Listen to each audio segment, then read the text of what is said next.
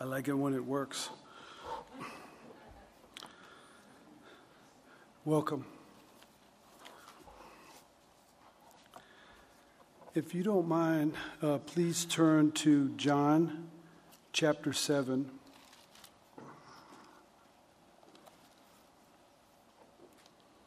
Just going to look at 2 verses.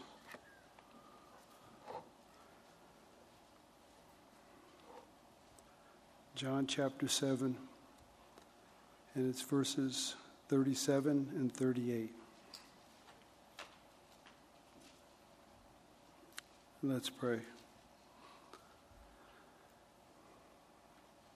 Father, thank you so much just for that time of worship, time of refreshment. And even now, Father, as we open your word, we ask that you open up our hearts and our minds and our ears, that we would just see you in new ways. We know that we fail so much and so often and so short of your perfect plan for us. And even now, Father, we ask that you would speak to us, each one of us individually, through your word. In Jesus' name we pray. Amen. So let me read this to you right now.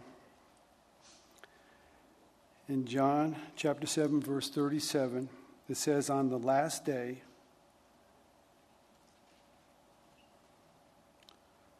the great day of the feast, Jesus stood and cried out, saying, 'If anyone thirsts, let him come to me and drink. He who believes in me, as the scripture has said, out of his heart will flow rivers of living water.'" And I'm going to say that it's a very familiar verse, and you've probably heard it before. But I'm going to just ask you just to look at it with me tonight afresh. I want to point out 3 words, and they're life-changing words. Thirst, come, and drink. That's really the call of salvation. These 3 words are simple, but they're impactful. On the last day of the feast, the great day of the feast, Jesus stood and cried out, saying, "If anyone thirsts, let him come to me and drink."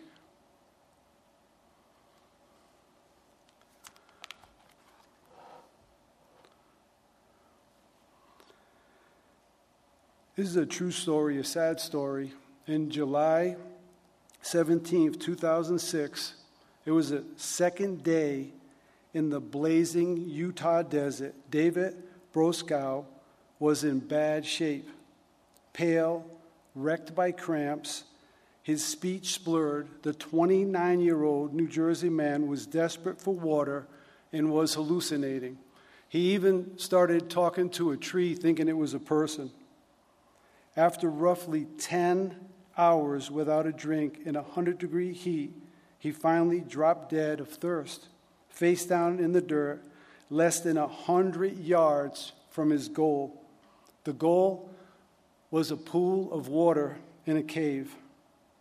But Broskow was no solitary soul. He wasn't alone, lost in the desert. He was with 11 other people from various walks of life, led by expert guides on a wilderness survival adventure designed to test their physical and mental toughness. The guides, in turn, were actually carrying emergency water on that torrent summer day. Broskow wasn't told that, and he wasn't offered any. The guides didn't want him to fail this $3,000 course, and they wanted him to dig deep, push himself beyond his known limits, and make it to the cave on his own. David Broskow's death was tragic. Water was readily available, but the life-saving water wasn't offered to him. Very sad. In today's Bible verse, we read Jesus is offering life-saving water that will nourish our inner being. And let me first set the background for this chapter. This historic event takes place in Jerusalem approximately 6 months before Jesus is brutally crucified and rises from the dead. In verse 37, it says, the great day of the feast. And if you look back in verse 2, it says, now the Jews' feast of tabernacles was at hand. Now, the Feast of Tabernacles was a time where the nation of Israel would get together and it was like a Thanksgiving, like our Thanksgiving. Just everyone would get together and be very thankful. And they would be thankful, really, for 3 things. They would be thankful that God provided and protected them 40 years in the wilderness. They would be thankful, secondly, for what God did and is doing in the land with their crops and all their vegetation and the way that he's providing. And thirdly, they were thankful for the promise of the coming Messiah. So this was a very festive time. If you could imagine, thousands and thousands of people were packed into Jerusalem. Josephus, a Jewish historian, estimated that in the time of Jesus, 2.5 million people would come into the city for this event. The outline of the command of them going, all the males and so forth, is given in the book of Leviticus. And it says, and you shall keep it as a feast to the Lord for 7 days in the year. And it shall be a statute forevermore in your generation. You shall celebrate it in the 7th month. You shall dwell in booths. And what they would do is make these booths with leaves and so forth, and they would stay inside them. And then they would be able to tell their children how God provided for them in the wilderness. In verse 43, it says, and that your generation may know that I made the children of Israel dwell in booths, that I brought them out of the land of Egypt, and I am the Lord your God. Now, please note that when God gave Moses this command, it was almost 1,400 years ago. So you could imagine some of the traditions and so forth that came into play. So here is one of them. The high priest with a big procession would take a golden vessel and would march down to the pool of Siloam, and they would fill it with water each day. And then they would march up singing all the way up to the temple, and then they would pour out the water. And when they poured out the water, the people would be reminded about how God provided water out of the rock when they were in the wilderness all those years. And then they would say this scripture from Isaiah, behold, God is my salvation. I will trust and not be afraid. For Yah, the Lord, is my strength and song. He has also become my salvation. Therefore, with joy will draw water from the well of salvation. And here in their midst is the fulfillment of this. Jesus, the Messiah, is on the scene, walking. And on that last day, that great day of the feast, Jesus stood and cried, looking for thirsty people, saying, if anyone thirsts, let him come to me and drink. The last day, I often wondered Why did he wait to the last day? And then I thought, he waited to the last day because he knew that after all that religious activity, there wouldn't be a fulfillment. They would still be empty.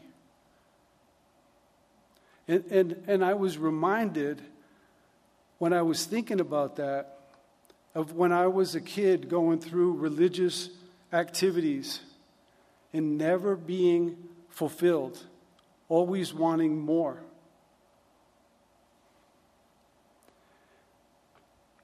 That last day of the great feast, Jesus stood. Why did Jesus stand? Because he wanted to proclaim God's truth. He cried out. Why did he cry out? He wasn't afraid. There was people there that wanted to kill him in this chapter. You'll see that. But he wasn't afraid. Jesus didn't hide, but stood and cried out boldly. He cried out to all who thirst, and he invited them to come and drink. Jesus' invitation for thirsty people was broad because it said, if anyone is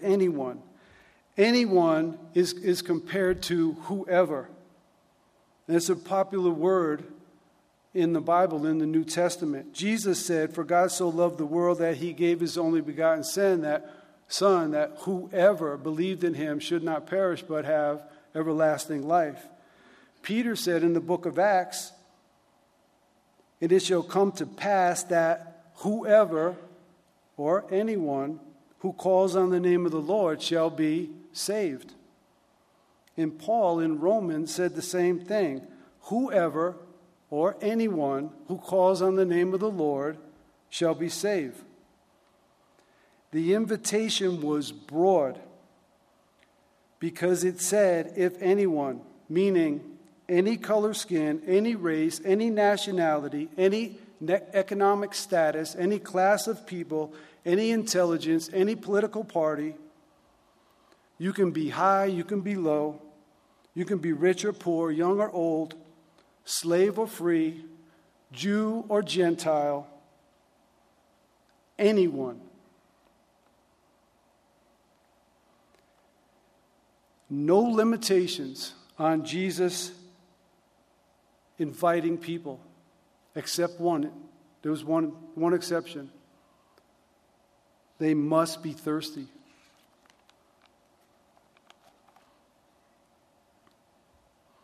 The invitation becomes much narrower by adding the word thirsty. At the feast, Jesus is looking for thirsty people. Jesus called out to those people in the crowd. He called out to those in the same chapter that rejected him, that questioned him, that wanted to kill him. He was calling out to them.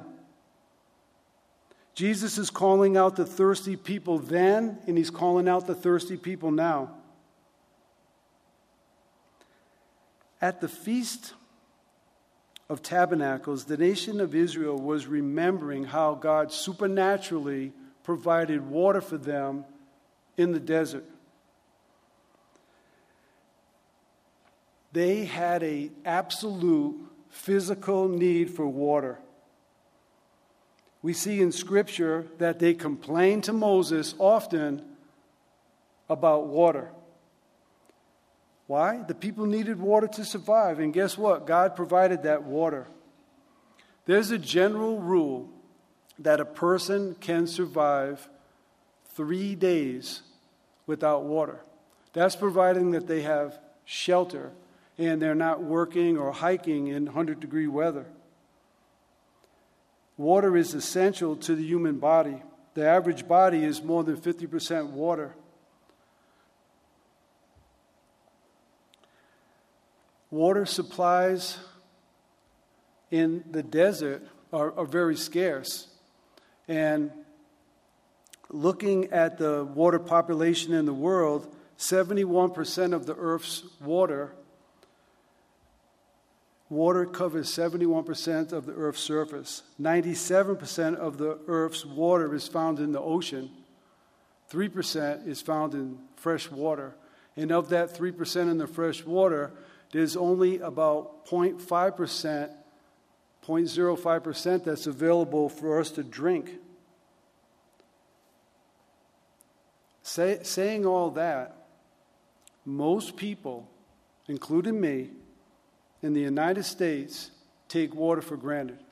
I got a bottle of water right here, and if I want to drink, there it is.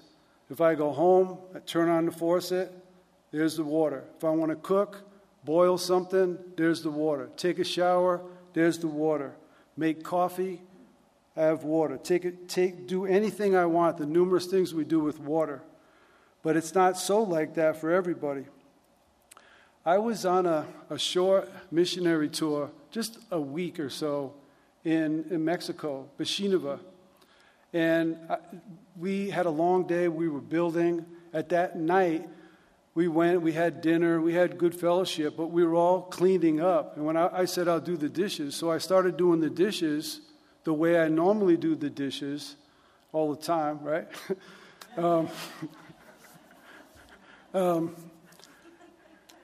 I help out a lot.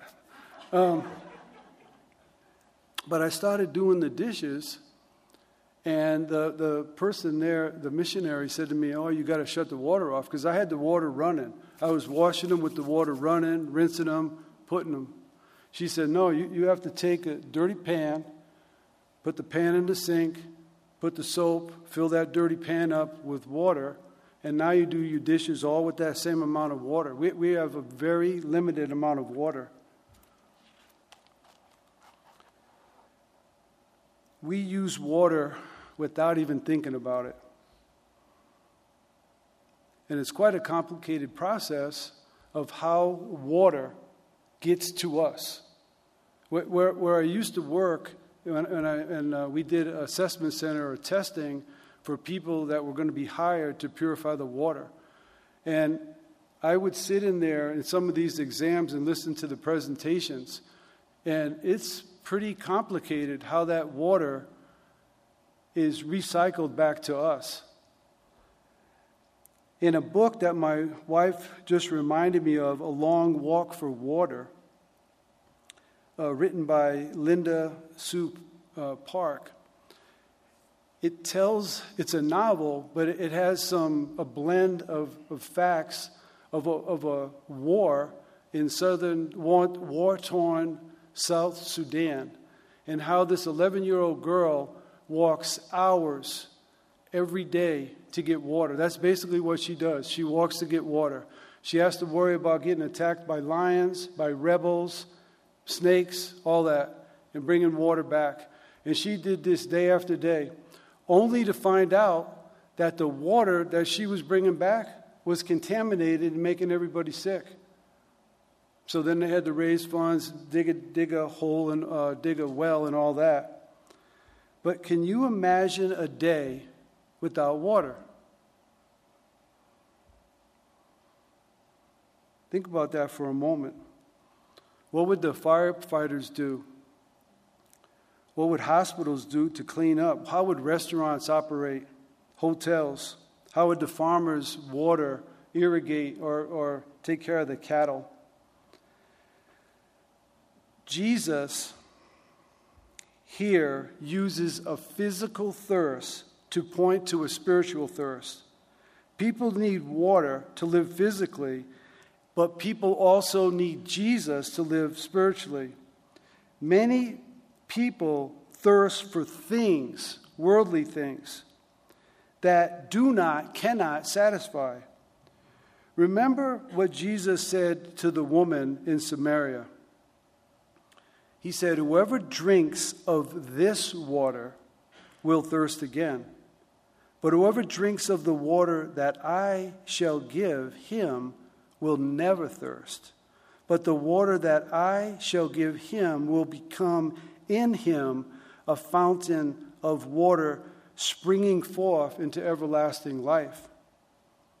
What is this water? This water is worldly stuff, money, pleasure, fame, possession, anything not spiritual, anything not lasting.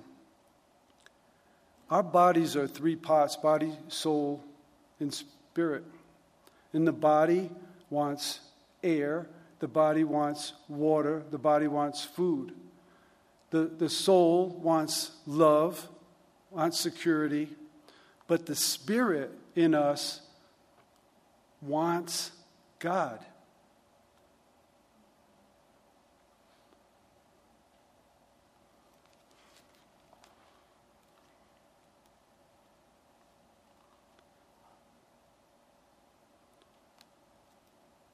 On the last day,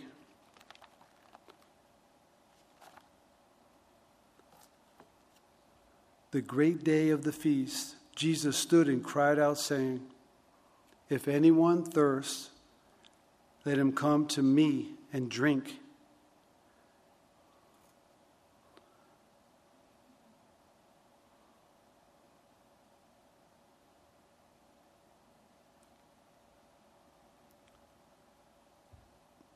Blaise Pascal said this: "There is a God-shaped vacuum in the heart of each man which cannot be satisfied by any created thing, but only by God the Creator, made known through Jesus Christ."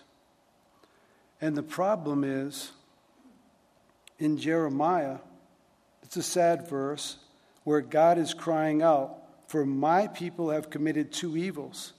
They have forsaken me, the fountain of living water, and hewn or dug themselves cisterns, broken cisterns that cannot hold water."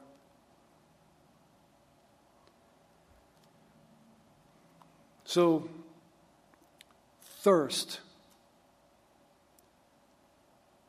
Are we thirsty? I am. This world is not going to satisfy. So I personally made the decision to come. And what does come mean? It means to go from one place to another, from point A to point B, from an unbeliever to a believer, to unrighteous to righteous, to worldly pleasure to spiritual fulfillment, from being earthly minded to being heavenly minded. In the book of Revelations, it says, "And the Spirit and the bride say, 'Come.' And let him who hears say, 'Come.' And let him who thirsts come. Whoever desires, let him take the water of life freely." The invitation itself is to come to Jesus. But we can only drink for ourselves. We can't drink for others. We can't drink for our spouses. We can't drink for our children. We can't drink for our grandchildren. We need to come to Jesus. Notice it doesn't say come to world philosophy. It doesn't say come to government. It doesn't say come to world leaders, to religious leaders, to religion, to man of any kind. It doesn't say come to science, come to technology. No, it says come to me. Come to Jesus. Not come to yourself, but come to Jesus. And when you get there, drink. This is not a difficult action to drink. What does Jesus mean by calling people to himself to drink? Drink is to receive, to be nourished. Not a glance at water, not a smell, but to actually take it in. Take in Jesus. Then you will receive the drink that satisfies, a guaranteed satisfaction. Let us come and drink. To all who drink will be refreshed. And not only will you be refreshed, but you'll be able to refresh others. On that last day, that great day of the feast, Jesus stood and cried out, saying, "If anyone thirsts, let him come to me and drink. To come to Jesus and drink is essentially to believe in who he is, to put your faith in him, trust in him, rely on him, cling to him. He who believes in him is a saving faith. Not believing in yourself, not believing in your degrees, your education, your wealth, your fame, your possession, your anything. But come to him.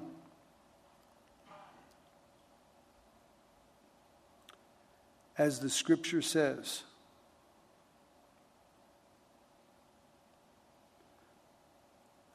There's no specific passage in scripture quoted here, but there's many, many scriptures that show the physical and the spiritual thirst being fulfilled. For I will pour water on him who is thirsty, and floods on dry ground. I will pour my spirit on your descendants, and my blessing on your offspring. You see both here, the physical thirst and the spiritual thirst. This is one of my favorites here. Ho, everyone who thirsts, come to the waters. And you have no money, come, buy and eat. Yes, come, buy wine and milk, without money, without price. What does this mean? Who's invited? Everyone. You, me, the poor, the damaged, the blind. The offer of life, of salvation is to all. What's the qualifications to come? All who thirst. All who realize this world will never satisfy. What's the cost? The gift offered is priceless, so no price can be set. But the full price has been paid by the precious blood of Jesus Christ himself. Where's the invite to? To the living water, Jesus Christ, the nourishment of your souls. Yes, come to Jesus. In this one verse, we see the promise of grace in the invitation of abundant life. Yes, come freely, come quickly, even now come to our Savior, our Lord. Yes, everyone who thirsts, let him come to the waters without money, without price.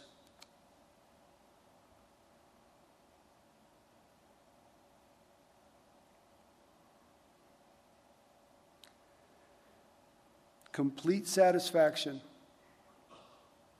Jesus is the constant source of spiritual life and perfect satisfaction. He's saying, if you thirst, to come and drink. Not only will you be blessed, but you'll be a blessing to others. Where it says in verse 38, he who believes in me, as the scripture has said, out of his heart or his belly or his innermost being will flow rivers of living water. Out of the heart will flow rivers of living water. For the one who does believe in him, Jesus offers a continual river of living water out of your innermost being, just gushing out. And who doesn't want that? Who doesn't want to be a blessing to others in that way? Yes, you're going to drink. You're going to take a sip. You're going to take Jesus in. And now, because you thirst and you came and you drank and you've taken him in, now it's going to flow out from your life, and you're going to bless other people. And other people will be quenched. Other people will be blessed. Other people will find fulfillment. The living water is running water. It's in motion. Rivers of living water is flowing constantly in and through the life of those who drink the water that Jesus offers. Jesus did not only speak of something coming into the person, but he speaks of something flowing out.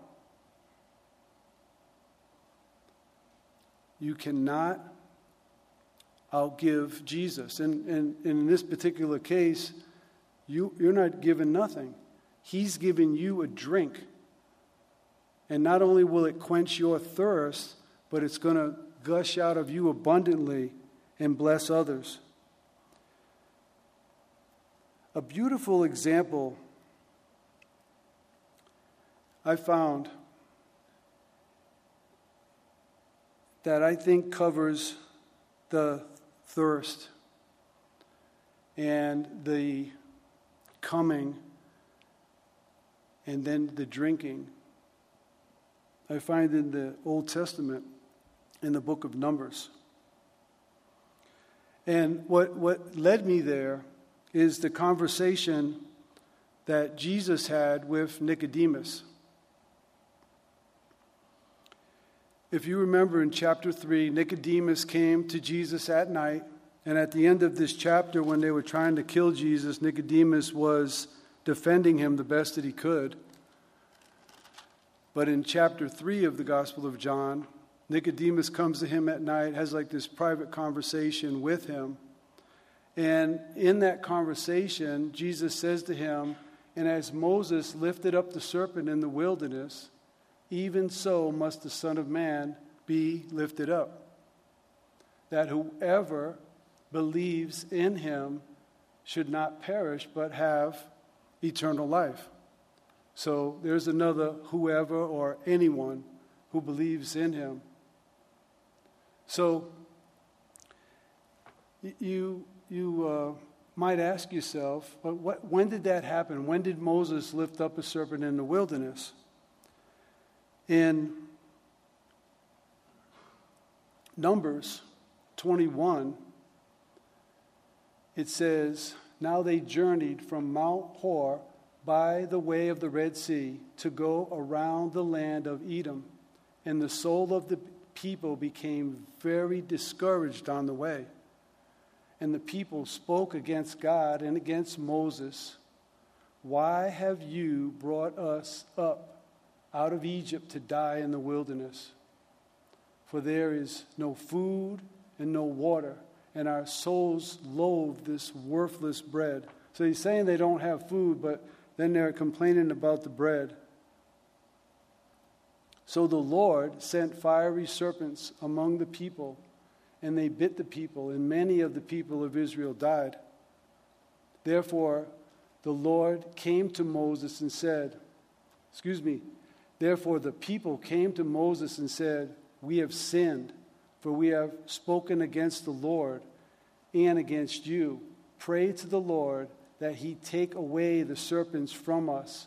So Moses prayed for the people. Then the Lord said to Moses, 'Make a fiery serpent, set it on a pole, and it shall be that anyone who is bitten, when he looks at it, shall live.' So Moses made a bronze serpent, put it on a pole, and so it was. If a serpent had bitten anyone, when he looked at the bronze serpent, he lived." And here's a picture of both. Could you imagine being in the wilderness with somebody and you tell them, they just got bitten, and you tell them, all you have to do is to look right there at this pole. There's a bronze serpent on there. Just look at that pole. Well, I'm not sure it's going to work. No, it's going to work. That's what God said. All you have to do is look. I don't think it's going to work. And they fight and they argue. See, I see in this story, the thirst is when they realize that they sinned. And then they come is when they pray to the Lord. And then they drink when any one of them looks to the bronze serpent and lives.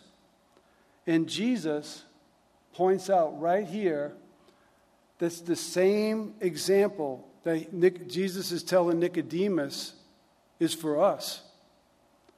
And as Moses lifted up the serpent in the wilderness, even so must the Son of Man be lifted up, that whoever believes, looks in him, should not perish but have everlasting life. All have been bitten by sin.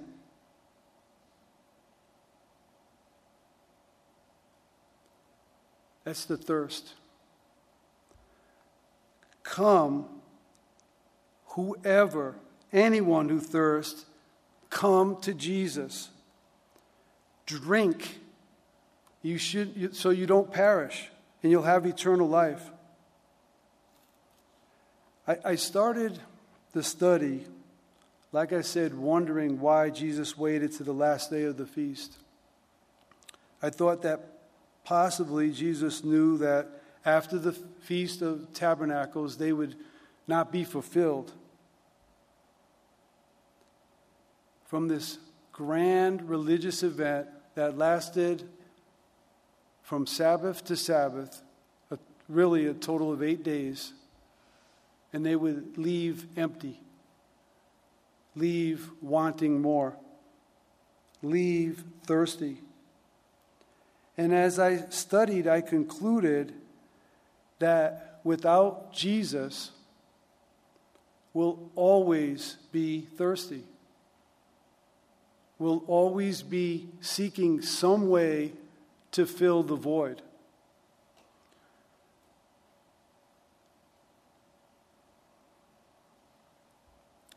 When you look at this picture, you can say they have it pretty bad. They're hurting. They need water. And look at that water. It's not even that clean. When you look at this picture, you see a festive group of healthy people getting water, having a good time. This one, we see a physical need, but we don't know where they're at spiritually. This one, we don't see a physical need, and once again, we don't know where they are spiritually. What Jesus is saying to one and all and to everybody is to come and drink of the living water. Because I certainly can't tell who here is spiritually weak, spiritually dying. With my eyes.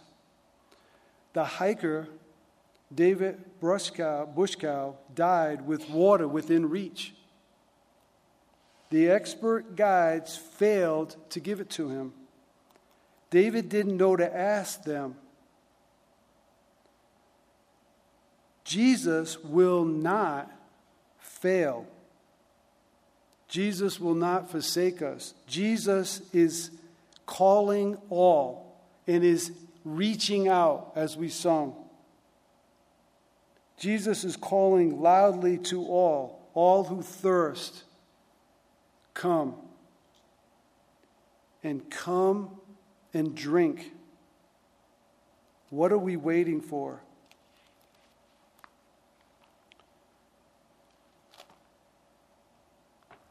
On that last day,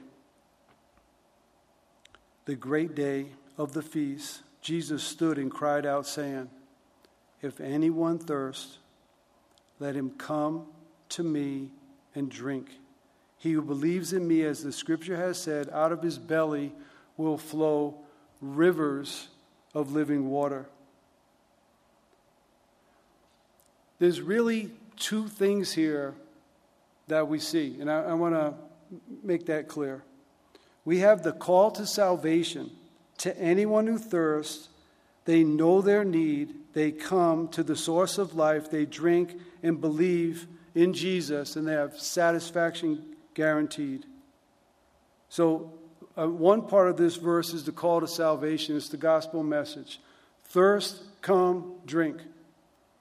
But the second part is a call to refreshment for the ministry worker, for those that serve in the body of Christ. This verse provides continual refreshment to a follower of Christ, because verse 39, right underneath it says, "But this he spoke concerning the Spirit, whom those believing in him would receive. For the Holy Spirit has not yet been given, because Jesus has not yet been glorified." And Jesus is speaking in verse 37 and 38. In verse 39, we have a little commentary by John, where John is saying what happened on the day of Pentecost, where the Holy Spirit came and overflowed in a person's life.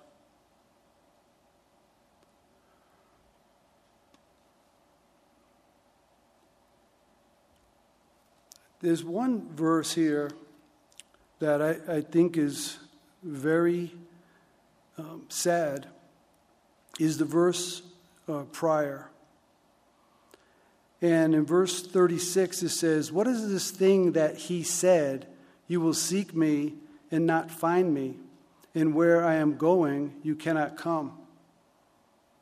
Now, throughout the Bible, there's verses that say, "If you seek me, you'll find me. If you seek me, you'll find me. If you search for me with your whole heart." And that's in Jeremiah 29, verse 13. If you seek for me, you'll find me. If you search for me with all your heart. Here, the verse before, when people are going back and forth with him, not believing and rejecting him, he says to them in verse 34, "You will seek me and not find me. And where I am, you shall not come." And then they started talking amongst themselves. What does he mean by that? And when I read that, it's pretty sad, because in other parts of the scripture, it's like, if you search for him, you're going to find him. And here it's saying, they're going to search for him, they're not going to find him. And you know why they're not going to find him? Because they're denying the spiritual thirst that they have. They're refusing to come to Jesus. They're refusing to take him in and to drink of him. On this great day of the feast, where there was three things they were looking for: how God provided for them. They were thankful that God provided it for them 40 years in the wilderness. They were thankful that God was providing for them now.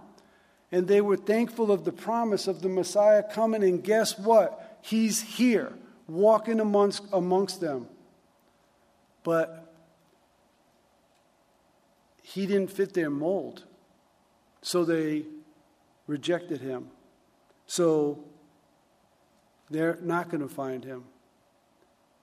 And let that not be us today, that we put Jesus in some type of box where we think he's going to be a certain way. He's bigger than anything we can think of or even imagine. He's the Savior, the Redeemer, and he's everything you need if you're thirsty. I am thirsty. I need fresh water, fresh filling from him every day. That fulfillment I find in his word.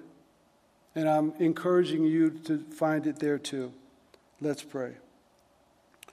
Father, we do thank you so much for your word. We thank you for the living water. We thank you that you call us.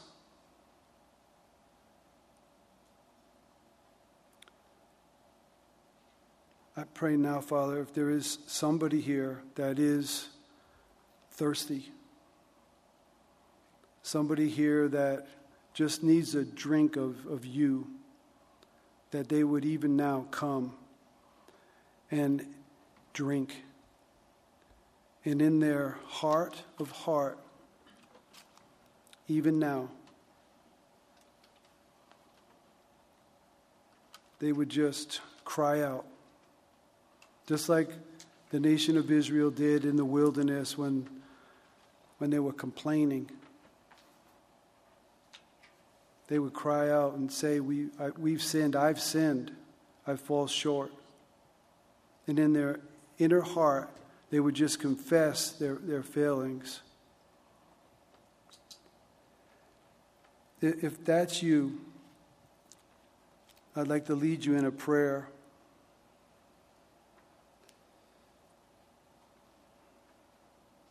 If you would just say in your heart of hearts, Lord, I know I'm a sinner and I've failed.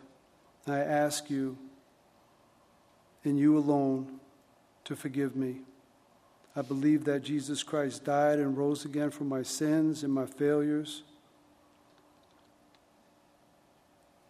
I trust in Jesus Christ as my Savior, my Redeemer, my Lord. I ask that you would come into my heart and quench my thirst and give me the ability to follow you all the days of my life.